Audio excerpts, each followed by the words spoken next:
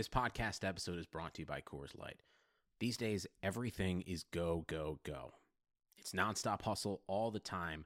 Work, friends, family expect you to be on 24/7. Well, sometimes you just need to reach for a Coors Light because it's made to chill. Coors Light is cold lagered, cold filtered, and cold packaged. It's as crisp and refreshing as the Colorado Rockies. It is literally made to chill. Coors Light is the one I choose when I need to unwind. So when you want to hit reset, reach for the beer that's made to chill. Get Coors Light in the new look delivered straight to your door with Drizzly or Instacart. Celebrate responsibly. Coors Brewing Company, Golden, Colorado. Microsoft Teams is helping a bicycle company reinvent the way that they work. We make bicycles for everyday riders. Once the pandemic hit, we started doing virtual visits. All of a sudden, we could open up our showroom to customers around the world. Learn more at Microsoft.com/Teams. Welcome to the East Coast Offense Podcast. This is Chris Lish, your host, and I am joined, as usual, by my co-host, Dalton Del Don of Yahoo Sports. What's up, Dalton? How you doing? Doing all right. How about yourself, man? All right. I'm kind of stressed out because I am moving back to L.A. for the summer on Friday morning early, and I've actually packed up all my stuff in my suitcase and stored the stuff I'm storing here. But I'm looking around the house, and Heather, like, she's just not ready. And she acts like it's cool, like she's got it under control. But the thing I hate is at, like, 7 in the morning, like, Sasha's not listening, and we got to run to catch the plane, and there's, like, 50 things left to do. Yeah, I can't imagine it, actually. It's been how long now? So, like, I would only imagine that you were, like, not looking forward to moving back to the States. Well, I mean, it's just for the summer, which is fine, and it's just the trip is going to be a real pain, and I'll go over the horrible itinerary that we have in a second, but it's just that feeling, because, like, some people, like, I am now neurotic to the point where I get everything done in advance. I pack in advance. I get everything ready in advance. I want to wake up the day I'm taking a big international trip and have all my bags, like, by the door, all my wallet, keys, stuff that I just can't forget anything. Like, there's nothing left to chance. Like, it's all set up for me, so I don't have to stress. I can wake up, I know exactly what to do, and I leave tons of leeway so that I'm not rushing to catch my plane if the security line's long, all that shit. And Heather's like the opposite. Like, she just like, yeah, I got it. I'm going to have to pack tomorrow morning because Sasha's not going to sleep, whatever it is. And she's like that, and I'm the way I am, and it just stresses me out to no end. No, I hear you. I'm more on Heather's end. I wait to the last minute. But you are the right way to do it, and I get it. It's just why be stressed? Like so many times. Like, now I'm in charge of what time we leave, because there was one time in Paris we were supposed to catch this train. Heather's like, no, we can walk around a little bit more. We'll get the train, whatever. I was sprinting with like 4 suitcases in the summer, like sweating like an elephant, just like sweat, covered in sweat, carrying like a stroller and 3 suitcases, sprinting. Those trains, those Eurostars are like 900 yards long. I was sprinting like 9 football fields with 4 suitcases to get to the train, to get everything set. And it's like, I don't want to live like that anymore, man. I'm too old for that shit. Yeah, nice reference. Lethal Weapon. I'm gonna see you soon too, by the way. Yeah, in Vegas. You're going to Vegas, right? Yeah, that'll be fun. Yeah, I'm looking forward to it. The Stopa auction. So you want to talk some sports or what? No, I just want to talk about how stressed I am about this fucking trip. So listen to this. So here's what we did, and it's probably stupid, and my brother was like scolding me because he's like Mr. Airline Miles. Like, he understands the shit. Like, it's too much, though. I don't want to live my life around that shit, dude. Fuck that. There's some economists that have decided that in order to maximize seats and availability and credit card company income and all the stuff that they do, that there's like all these incentives to like, make us like these rats in a maze, like trying to get the miles and trying to optimize our trip. And it's just too much of a headache. I want to live in a human-centric world, not a finance-centric world, not an optimization math problem-centric world. Anyway, what we did, which is probably suboptimal, and we're going to pay for it on Friday, is 30,000-mile flight on United for each of us to get from L.A. to Newark. And then we are going to get there with 4 hours and 45 minutes till our flight to L.A. and take a cab from Newark to JFK, which means we go through customs, do have global entry, so it'll be quick. Get our bags, get a cab, go to JFK an hour and a half later, recheck our bags, go through security again, and, go and fly to L.A. And these are not connecting flights. These are 2 separate airlines. There's 20,000 American miles, 30,000 United miles. So if it's late or our bags are delayed or whatever, traffic, whatever, we don't have like, oh, sorry, sir, you missed your connection. We'll get you a new flight. No, we're just fucked. Okay. All right. Okay. Anyway, I'm already stressing out thinking about it. I'm fine. We can talk some sports. I know people would rather hear this, but go ahead. What do you got for me? I don't have that much. A couple things. Just that I noticed that the Diamondbacks are 15-1 odds right now to win the World Series. Right. They have to. It's not great having to play a play-in game, but they're the third best run differential in baseball right now. And let me tell you other teams that are way more favored: the Red Sox, the Cubs, the Indians, the Dodgers, the Yankees, even the Mariners. I mean, this is crazy, right? So that to me is the time to pounce. Yeah, but think of it this way, right? Like if you're in the playing game, you're basically in the round of 16, right? Because if you win the playing game, then you're in the round of 8. You're in the quarterfinals, correct? Sure. So it should be 15-1, right? 1 in 16, 15-1. Like that's your odds if you're in the playing game, right? And you're equal to everybody else. But if you're in the playing game, you're going to be on the road a little bit more than the other team, so that's a little bit of a disadvantage. Of course, I guess you got Robbie Ray and Greinke, which is two legitimate. Well, and Taijuan Walker, and look how good Zach Godley's been. Yeah, that's true. I still think 15-1 though is just true odds. Plus, you have the road disadvantage. So it's not like for Vegas standards, it's probably generous, but it's just true odds, assuming they even made the playoffs. Right. Assuming the season ended, and they made the playoffs. No, I agree with you. It's true odds, but so it's not really that advantageous. But it's just compared to the rest, it's a time to pounce. How about this? What about Floyd Mayweather is down to minus 650? I know. I feel like dropping a lot of money on that. I know, like. Me and my friends have gone big. We've gone big. It's free money, man. It's free money. Right. It's free money, but it's a lot to win a little. But it's still free money. It's so free money. It's crazy because these UFC people have just. It used to be minus 900, and people are just going crazy on the other side. So, I don't know what to say. We've gone big, me and my friends, and what should it really be? Like minus 2,000? Like if it were just true odds? Like there's a chance that like Mayweather, has horrible stomach pains and has to, quit the fight or something. Like he ate something, he got food poisoning, and he literally is going to pull a Dalton Del Don at the rest stop if he doesn't get out of the ring right away, and he has to resign, right? Like literally, it's like you drinking the goat. He drank some goat milk, some raw goat milk, and he's got to get out. Like, stuff like that happens. There's two human beings. Like, anything can happen, right? Or he could just totally have a brain cramp and just walk into a punch and get knocked out, right? I mean, it's possible. But it's like 20-1, right? Yeah, it's 20. It should be 20-1, yes. Right. Yeah, I was thinking about that. But the problem is I'm not going to go back to collect in Vegas. Like, once I'm going to go to Vegas this summer when you're there for the RotoWire All-Star break. No sneezing on the podcast, man. That's not part of your. Don't ever do that again.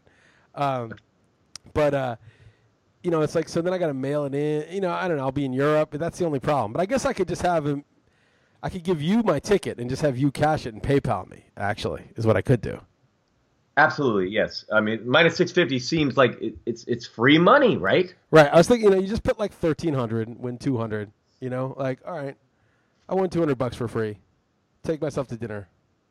Yeah, that's what I'm thinking, for sure. So did you watch the NBA awards show? No, fuck no. I didn't watch the finals, man. Why would I watch the award show? Drake was actually kind of funny, but I had money bet on Harden before the season, so I was upset about that. And happy Draymond won, but yeah, pretty interesting that they now have a pomp and circumstance. Yeah, I don't know. Awards shows, like, there's certain things like, sports are settled on the court or on the field or whatever you want to call it, and that's why we like sports to an extent. I mean, sometimes the refs do it. Sometimes you get like the Super Bowl where like it's just stupid play calling or whatever. It can be frustrating, but for the most part, like, games are settled on the merits. It's like one player defeats another. But award shows are just people's opinion, right? Like not just shows. Awards are just people's opinions.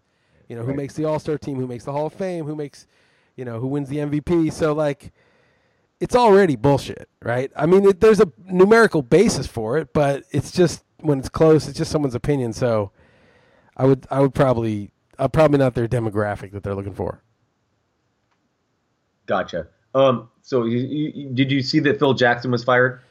I didn't even notice. No, I only have to bring this up because of last week's talk. Yeah. Well, he was fired as the GM, right? So there's somebody who said, I can't remember who it was, maybe it was you, who said that, like, they offered him all this money to be the GM. He couldn't turn it down because it's so much money. And then, you know, so now they fired him. What? They have to pay out his contract. So it's not the end of the world for him. No, absolutely not. It's like $24 million coming his way or something. Yeah. Crazy. All right. I'm going to actually go to your columns and make it the rest of this about you. But did you watch the Better Call Saul finale? I did. Yes, I did. Dark, right?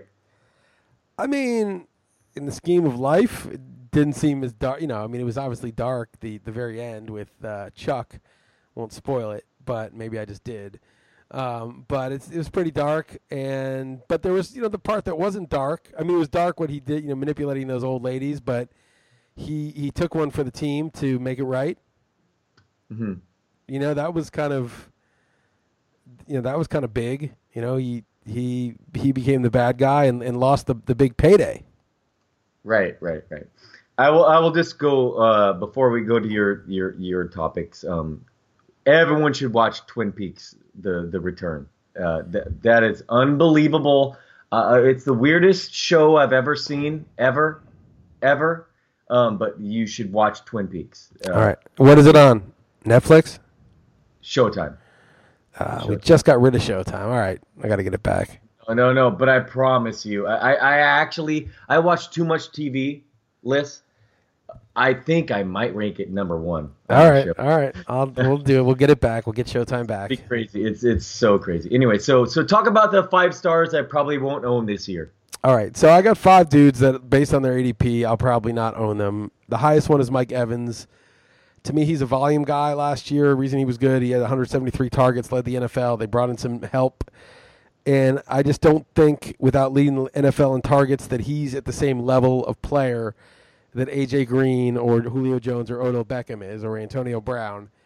And so give him the same number of targets, he shouldn't be drafted where they're getting drafted, but he is. So I'm probably going to pass. You agree with that? No, I actually was high on him because it's interesting to me that you say that but you were right about Hopkins. You had the same kind of theory about him last year, right? I did have the same theory about Hopkins and Pierre Garçon after 2012 or whatever, is that these guys are good, but they're not. Garçon I didn't even think was good, but maybe he's okay, it turns out. But these guys are not, you know, Julio Jones is like one of the top maybe 5 receivers in NFL history. A.J. Green might be one of the top 12, right? I mean, these guys are really, really good. And Odell Beckham may be one of the top 5 when all is said and done. So you got Mike Evans, who's big and he's fast for his size. I mean, he's huge and he's fast for his size. He's like a 4.5 for his size. That's very fast. But I see him more like maybe Brandon Marshall. You know, at best, Brandon Marshall. That would be peak Evans. And, you know, I think Brandon Marshall is really good and could go late in the first round at his peak. But unless he's leading the league in targets, I'm going to take those other guys ahead of him. So no question. And the running backs, too. Like, you know, a couple of the running backs. So you would take, interesting to me because you don't like Thomas either. Michael Thomas either.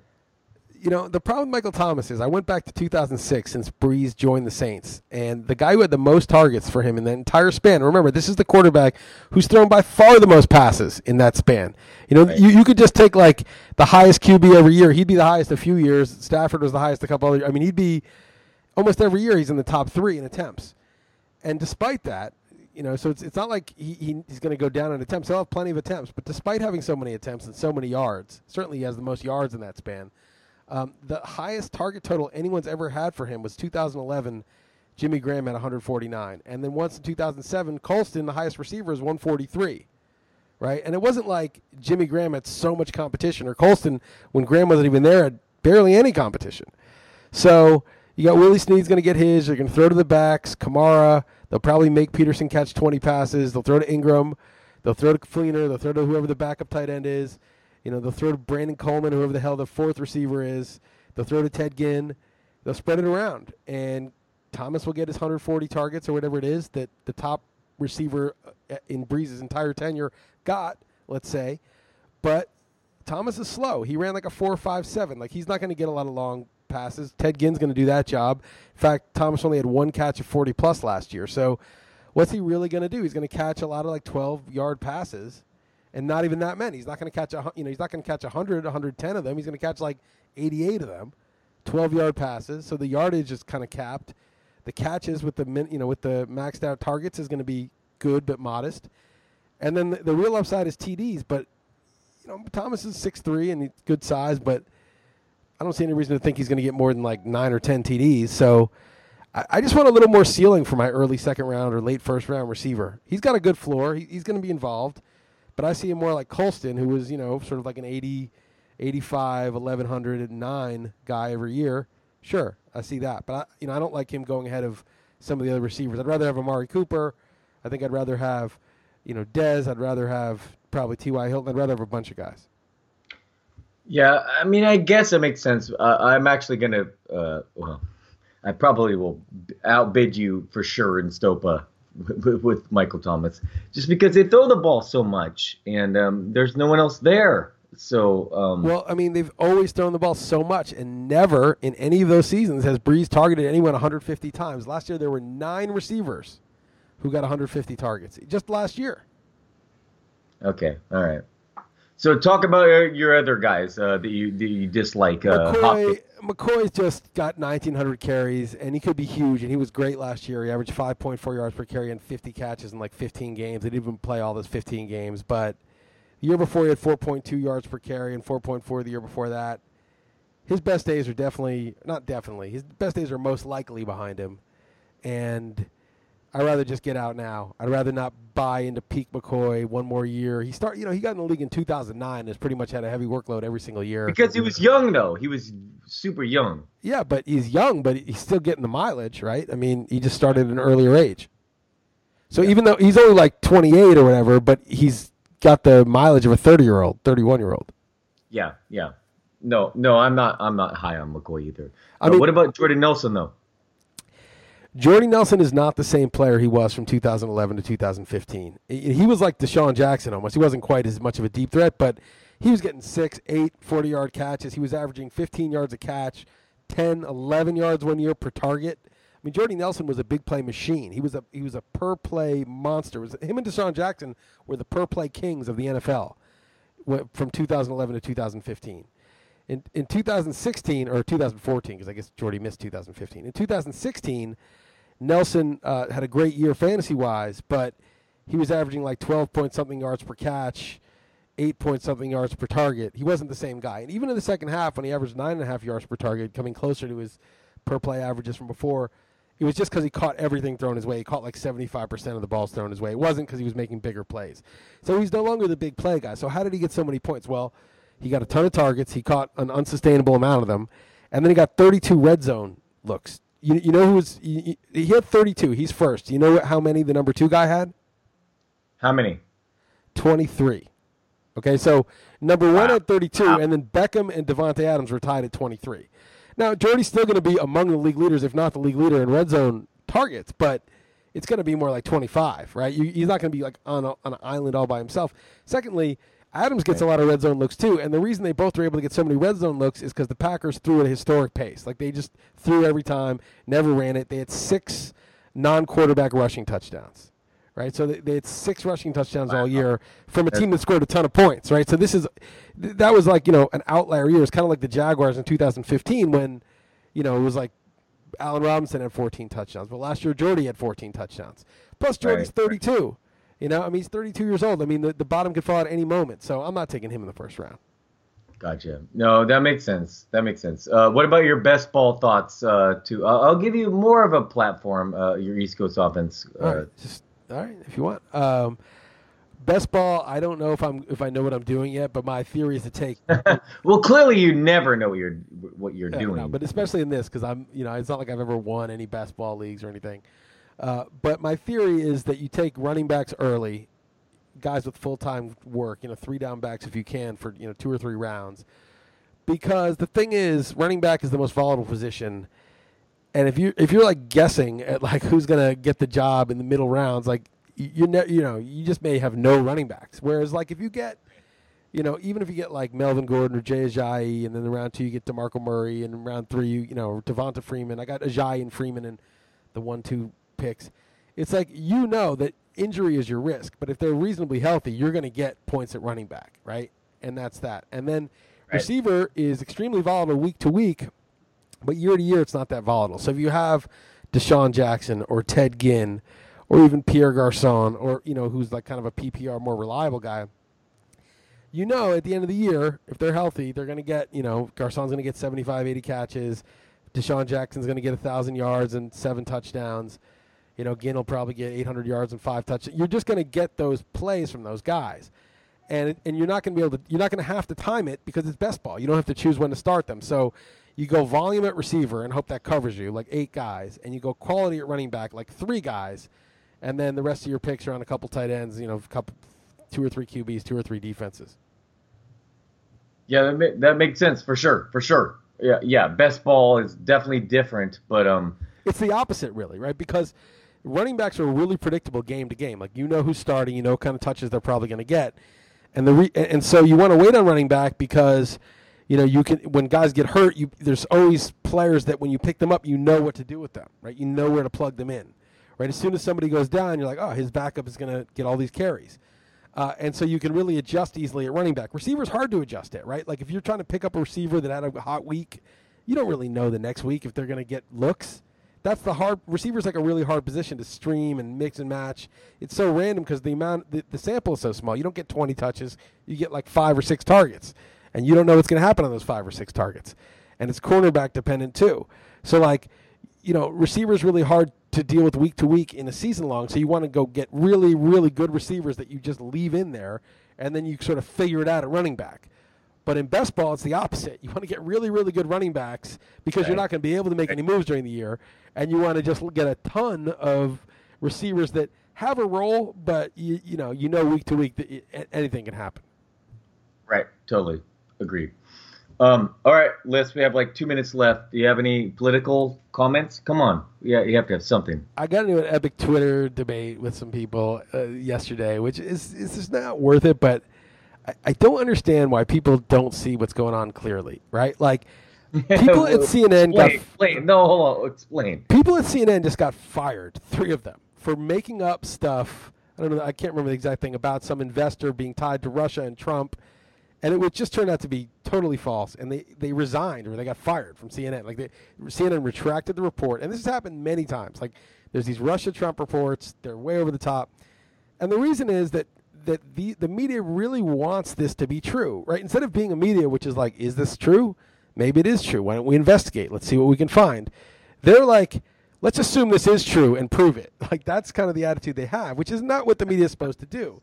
And you have to wonder, like, why are they so invested in this being true? It might well be true. Maybe there was collusion. I doubt it because I think they would have found it by now, but who knows? I can be wrong. I don't have any special information. But the media is going out there and making these outrageous claims. And the reason they do, they get a source who says, hey, I've got the dirt. And normally they should be very skeptical of an anonymous source with an agenda, but they're not. They have anything they have, they run with it, they publish it, then they end up retracting it. 3 guys got fired over this at CNN. They were totally embarrassed. And I think the reason they're pushing so hard to find this, rather than being reporters and saying, okay, here's a possible story. Is this true? Let's track this down, is that the media, and most of them supported Hillary Clinton, but whether or not they supported her, they got the story so wrong. It was so embarrassingly wrong. The pundits, the consultant class, they were just so clueless. So, like, if it's, well, we were right except Russia interfered. We would have been right. That's like they're desperate to find an excuse. Like if they can get like a reason, like, oh no, we weren't wrong about all the stuff we were telling you with such certainty.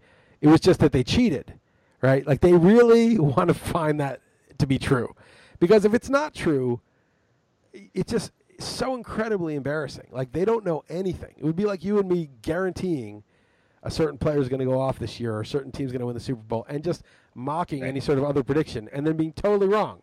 Like we'd want to hope that there was like a Tim Donaghy like on the take or something to get us off the hook. Right. Real quick, I know you have to go here in a second, but what about the fact that now, I shouldn't get into this, but people are giving Obama a hard time because he knew about the Russian thing, and that's what Trump is saying. Like, what is going on with that? I mean, I don't know. I don't know all of that. I don't probably have time to get into it in a nuanced way that would make any sense. But I'm not. But it's funny. But it's funny for him. He wasn't involved, and now he's giving Obama a hard time. I mean, that's kind of crazy, right? I mean, I don't know. I'd have to look into it. I've heard stuff about it, but I don't want to go into a rant about it and be totally wrong on the facts. So I will just. I can't really say anything informative about it. All right, man. Good times, Liz. All right, Dalton. Thanks, man. All right. I will. We'll talk to you tomorrow on the show, and I'll see you in Vegas. Okay. See you, Liz. All right. Take it easy.